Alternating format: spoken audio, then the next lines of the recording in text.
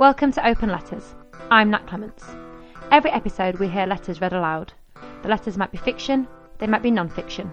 They might be to people, places or things. They might be to you.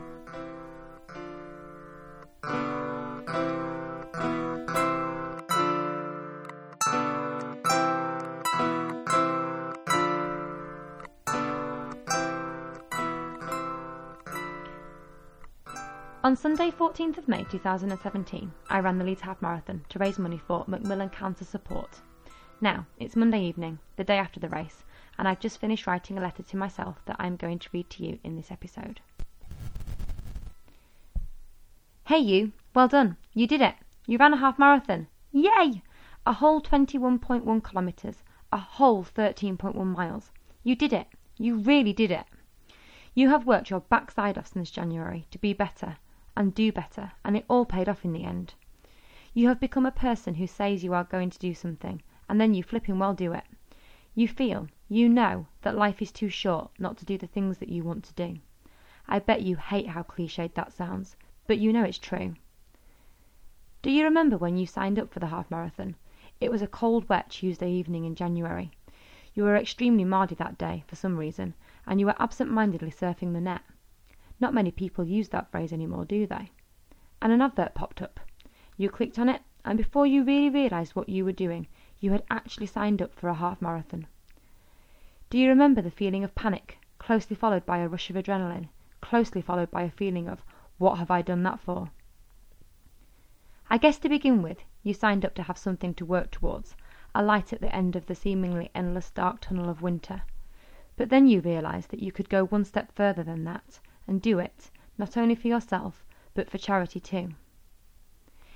It didn't take you long to decide which charity you would raise money for.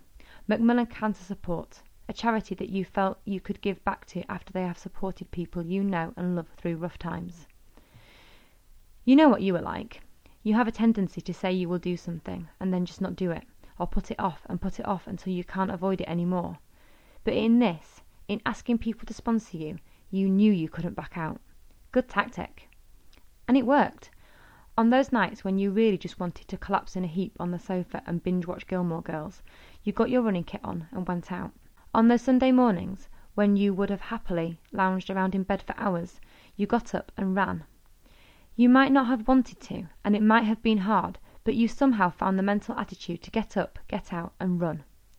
This, in the end, made you train harder, even when it hurt, as you know that people who are battling cancer don't have the choice not to be bothered. They don't want it, but they have to fight it. They might be tired, but they have got to find the energy to fight somewhere. And they might feel scared, lonely or depressed, but they have to think positive to see that the fight is worth it. Legs, good work. You have stayed strong and kept moving even when it hurt. Feet, congrats. You kept going, one in front of the other, with only a few trips and tumbles on the way. This is probably the biggest achievement of all, actually, to have been running for 5 months without injury. You did good. You should be proud of yourself. You knew there would be no way you would not have crossed that finish line, even if you had to crawl it. You should take this feeling and run with it. Not literally. Treat yourself to a couple of days off that. Because you can always do better. You can always be better than what you already are. With love, Nat.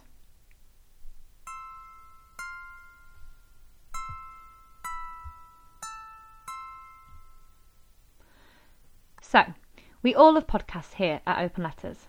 One of my all-time faves is a podcast that I won't say the name of on this family-friendly show. However, feel free to tweet us if you are in any way interested.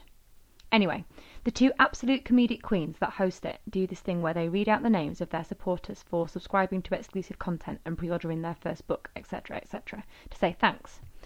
It's normally pretty hilarious as they struggle to read or misread a surprising amount of names. I figured I'd do the same, just as a way of thanking everyone who has donated to Macmillan Cancer Support, either on the Just Giving page or in person, in support of me completing the Leeds Half Marathon. You guys have raised a massive £449.76, and I can't thank you enough.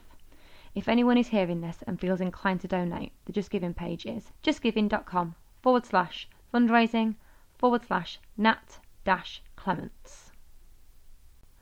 Right, this won't be as funny as when they do it, as I pretty much know all of you in person, but here goes. Massive thanks to Katie Taverner, Cleo Greenwood, Jaginder Das, Alison Robson, Alex Shaw, Will Kellett, Rob Hill, Claire Ranshaw, Fran Harris, Nancy Lester, Becky Hayes, Gaminda Sembi, Giano Raju, Sandra Fielding, Karen Harley, Kate Thompson, Mia Bennett, Lynn Donoghue, Simon, mystery surname, James, also mystery surname, Joe Bennett, Roy Wood, Adina Papp, Ria Cosimano, Rob Began, Emma Waters, Adam DeVries, Angelique Ogaro, Holly Reynard, Claire and Nick Clements, Owen Clements, Andy Patrick, Ben Wilson, Sarika Vij, Katie Lamb, Chloe Earle, Natasha Newton, Jill Oglethorpe, Tracy, Dave and Sam Reynard, and last but not least, Katerina Newton.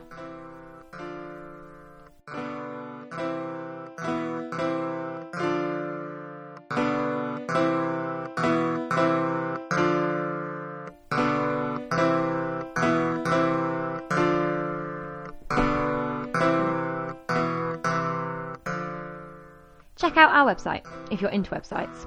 It's opnletters.net. That's open letters without the E in open. Find and follow us on Twitter at opnletters, again just miss out the E in open. On Instagram at openlettersleeds, and to like us on Facebook, go to facebook.com/lettersopen.